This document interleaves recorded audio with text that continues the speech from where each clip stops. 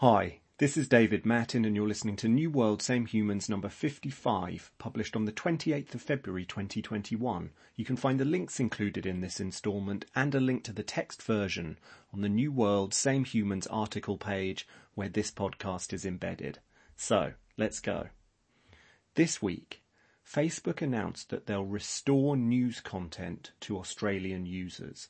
The tech giant has promised to sign payment deals with media providers.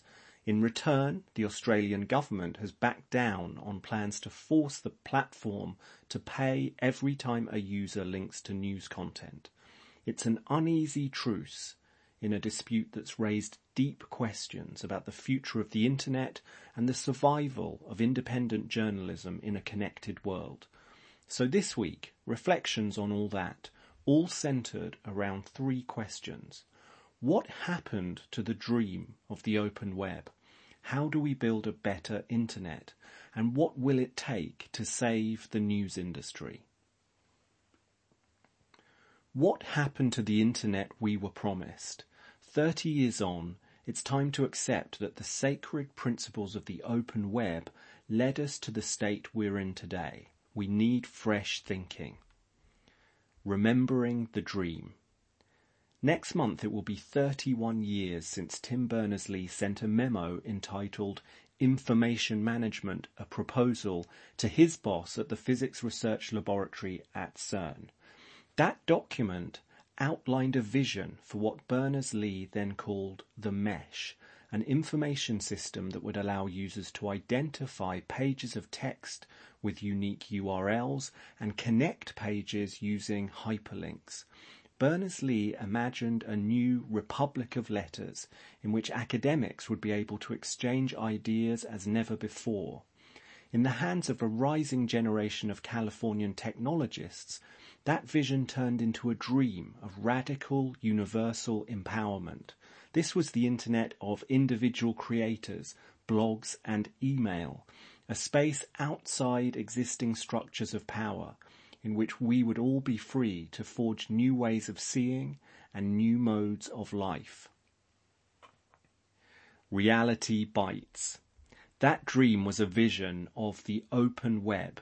In 2021, we still judge our internet by its standards, but today the topography of the web is nothing as Berners-Lee imagined. Instead of a boundless array of individual creators, a handful of advertising-funded mega-platforms dominate our experience of the internet. Worldwide, around 90% of internet searches take place on Google properties. Here in the UK, Facebook accounts for around 50% of display advertising revenue. We've grown used to them, but these numbers are astounding. The mega platforms don't prioritise noble ideas about free exchange of information.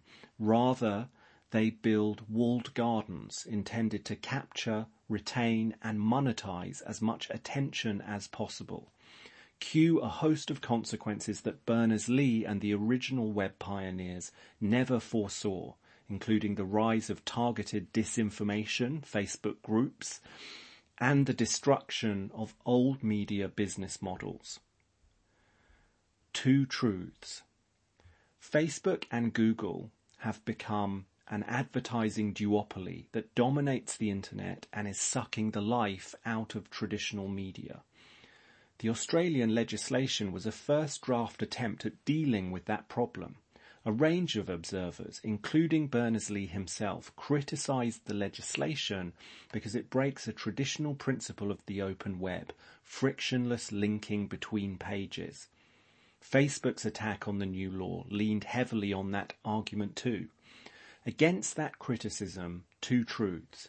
First, the open web died years ago. Second, and crucially, this means the principles that defined the open web were self-defeating. They led us to where we are now. In short, those who seek a reformed internet are going to have to tolerate interventions that break traditional open web purity tests established in the mid-90s.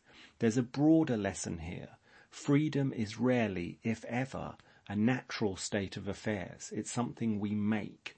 Open societies, open markets, and the open web. despite what some will tell you, they're only made possible by the constant intervention of the collective.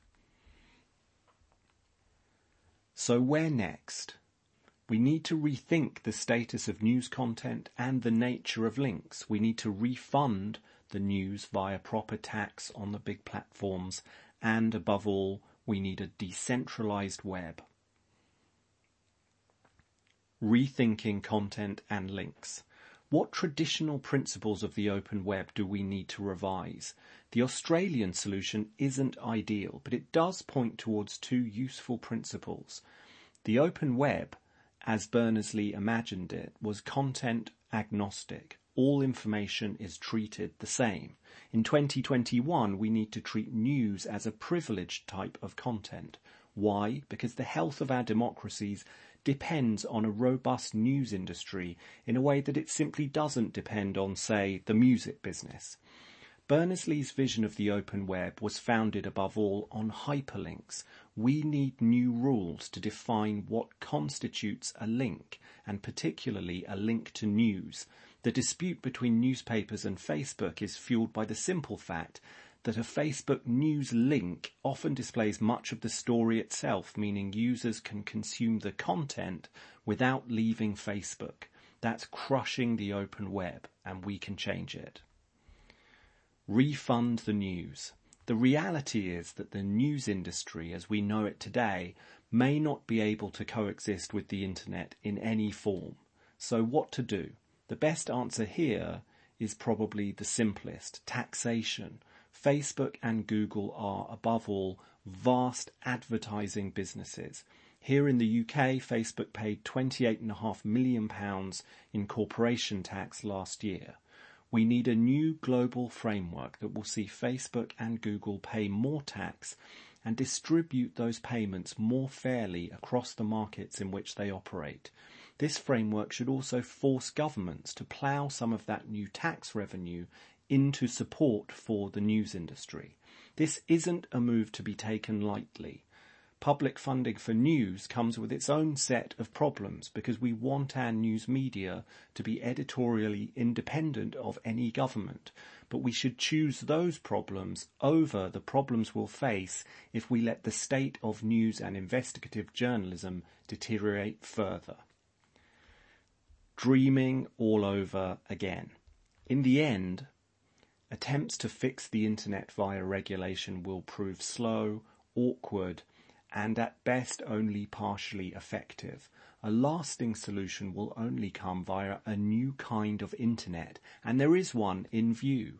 The next version of the web, sometimes called Web 3, can be built on decentralized networks such as the blockchain, which will allow users to share data and transfer value directly between one another. The recent explosion in digital art associated with non-fungible tokens, or NFTs, is just one glimpse of the power of decentralization to rewire the web. In a decentralized web, no single party controls data or limits users' access to one another. That spells the end of the big platforms as we know them. We're a long way from Web3 decentralized apps, or dApps, that replace Google, Facebook or Uber, but it's a new dream worth dreaming, and as it happens, a familiar face is working to make this dream a reality. Get the memo. Thanks for listening this week. I remember feeling a tectonic shift online when Web 2.0 emerged in the early 2000s, and now I'm increasingly persuaded that we will see an even more significant change via the technologies of decentralization. But how soon? Of course, New World Same Humans is already built on one of the great decentralized technologies of Web 1.0, and that's email. This week I'd love it if you used the power of your email network to help fuel our amazing community.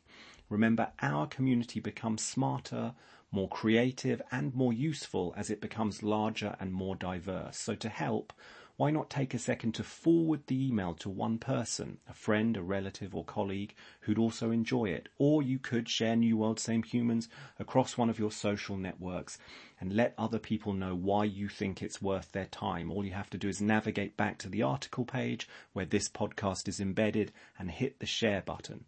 Your membership of this community means a lot. I'll be back on Wednesday with news and analysis and New Week Same Humans. Until then, be well.